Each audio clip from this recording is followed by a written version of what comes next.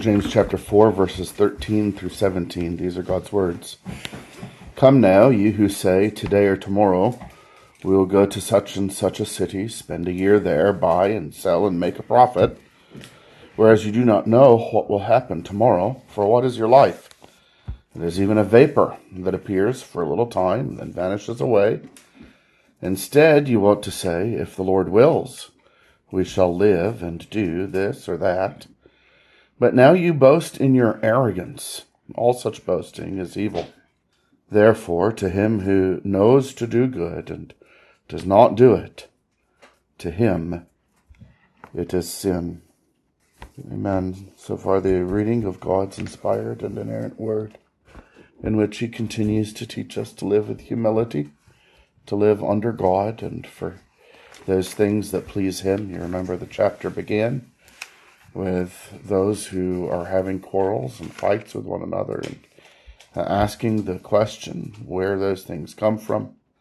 And the problem was they were living according to their own pleasure instead of living according to what pleases God. And by living according to their own pleasure, they were putting themselves in a place that belonged to God. It was an example or a symptom of an inherent pride, putting ourselves where God belongs. And he then pointed out in the portion that we had last week in verses 11 and 12 that this is evident, especially when we are judgmental with our brothers, not being under the law together with them, and if they transgress God's law, then seeking to help them in the way that Matthew 18 and Galatians 6 and even the end of this book, James 5 verse 19 through 20, to teach us, but that if we're judgmental with a brother, we put ourselves above him, whom God has called our brother, whom God has called saint, made righteous with himself through Christ. Therefore, we're putting ourselves above God's law, sometimes even adding to God's law, judging the law insufficient as well as our brother. So pride has been a big problem. And now he comes to another way that pride appears in our lives. And there are 4 aspects of the pride here in verses 13 through 17, which is exemplified by verse 13, the statement in verse 13, come now, you who say, today or tomorrow, we will go to such and such a city, spend a year there, buy and sell and make a profit. And the first aspect of this pride is assuming that our life is under control. Not only that we know what will happen tomorrow, but that we determine what will happen tomorrow. So tomorrow we will go to such and such a city, spend a year there, buy, sell, make a profit. But the scripture immediately answers, whereas you do not know what will happen tomorrow. So how can you determine what will happen tomorrow if you don't even know what God has determined? And so we put ourselves in the place of God in knowing and in determining, rather than humbly submitting ourselves, both in the ability to cause what happens, if the Lord wills, and also even in just our knowing. And this pride does not just assume that our life is under our control, in the first part of verse 14, but it attributes too much to the worldly life and to worldly effort and prosperity. Notice the ones in verse 13 are not just indicating that they know and get to determine what happens, but they think that this buying and this selling and making a profit is the stuff in which they are going to live their lives, and that's what they're giving weight to. But the scripture answers in verse 14, what is your life? It is even a vapor that appears for a little time and then vanishes away. And so our lives in this world are light, a vapor, and momentary, quickly vanishes away. After a little time, vanishes away. So our lives are short, and even as they are short, they are not so weighty and impactful as we think they are, not in themselves. The Lord's work is weighty and impactful, and the Lord assigns us a part in his work, and so we delight to run, just like the sun. And Psalm 19 delights to run across the sky. That's the part the Lord assigned to it. We delight to do the part the Lord assigned to us because we know his work is weighty.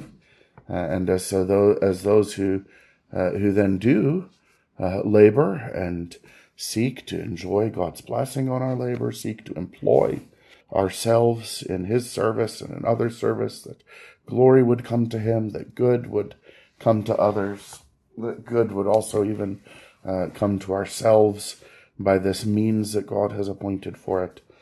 Yet all of these things are under God. If we live merely under the sun, then our lives are vanity. A puff of vapor, a puff of mist that as soon as the sun rises a little vanishes. So there's pride here in assuming that life is under our control. There's pride here in attributing too much weight to worldly prosperity and effort, and even to ourselves in it. There's pride here in attributing too little to what the Lord wills. And so he continues to correct. In verse 15, he says, instead, you ought to say, if the Lord wills, we shall live and do this or that. Now, this is a submission both to the decretive will of God, what he has ordained and will happen in his decree. We say, if the Lord wills. And that's the right use of insha'Allah. But it also corrects the wrong use of insha'Allah. Because when we say, if the Lord wills, we're not just submitting ourselves to what God has ordained in his decree. We're remembering that we don't live to please ourselves. That he has preceptive will. He has given us his precepts, his instructions. And so it may be work is ordained by God. Accumulating things to do good to others is ordained by God. Enjoying even from the fruit of our hands is a blessing that belongs to the man who fears God. In Psalm 128, and praise God, it may be that you go to that city and you buy and you sell. But you don't do it in service to your pleasures. You do it in service to the Lord and in accordance with his word. So there's submission to God's will in both of those ways. In verse 15. Pride, however, attributes too little to what the Lord wills, too little to what the Lord ordains, too little to what the Lord commands. And so we must be careful, be humble before him, not to boast in arrogance, verse 16. So our pride appears in assuming that our life is under our control. Our pride appears in attributing too much to our life in this world. Our pride appears in attributing too little to the will of the Lord, both in his ordaining and his commanding. And then our pride also appears in assessing what to do by what pleases us. And this corresponds to that second part of what we're discussing under the Lord's will, that we should seek to do what God commands. But here in verse 17, therefore, to him who knows to do good and does not do it, to him it is sin. And this is reminding us that there is much good that we are commanded to do by Scripture, that a focus on living for self or living for profit will make us omit or overlook. Many people, in order to make more money, decide to delay marriage, whereas God calls marriage good. Or try not to have children, where the great thing in this creation are the image bearers of God. And so he tells us to be fruitful and to multiply. Or they don't participate faithfully in the life of the body of Christ, either preparing to make a profit or in the process of making a profit, or they've made profit and now they're trying to enjoy what they're able to obtain of the things in this world. And so they don't attend well upon public worship or prayer meetings are not immediately available for service, thinking and receiving the various occurrences of God's providence in the congregation as opportunities and even assignments for the service of Christ in the service of his body. For the much of what God says is good is set aside for the purpose of profit. Marriage, children, even living where there is a faithful church. People will move somewhere where there is not the faithful preaching of the Word of God, and a congregation where they are able to obey the commands of Scripture in the New Testament. For the sake of profit, they will move to do that. There's so much of what his word calls good that people will neglect for the sake of pleasing themselves. But he says, therefore to him who knows to do good and does not do it, to him it is sin. And so it is pride to assess what to do by what pleases us or what profits us in an earthly way. So several things that we don't normally think of as pride. And we usually think of pride as the haughty look and boastful statements and treating others as small.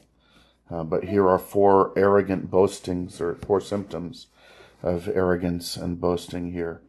Assuming that life is under our control, attributing too much to temporal profit to our life in this world, attributing too little to what the Lord wills, and assessing what to do not by the good that we know to do from the Bible, but by what pleases and profits us in an earthly way. May the Lord spare us from such boastful or arrogant living before him. Let's pray. We thank you, Lord, for this portion of your word. We thank you for giving us your word as a mirror in which we can diagnose symptoms of things like pride. We pray that you would forgive us our sin and give us to live humbly and joyously, since it is so much better that you are in control and the things that you command are better than the things that our flesh desires. We pray particularly that when it comes time to make big decisions, that you would grant to us to make those decisions not according to how much money we can make, but to serving you in the things that your word calls good. We pray that you would help us to do so today. Give us to remember and meditate upon now as we go throughout the rest of this day, upon how what we are doing in each moment serves you and follows your word. We pray that you would keep us from doing anything that would sin against you, or that would be unthoughtful of you and the purpose that you have given us and the precepts that you have given us. But we do entrust ourselves to your hands, knowing that only you can make it fruitful, and that we are not the ones who determine what will happen. We're glad to do so, O Lord, for you are continually good to us. Help us all, O Lord, to serve you with the time that remains in our lives. We ask in Jesus' name. Amen.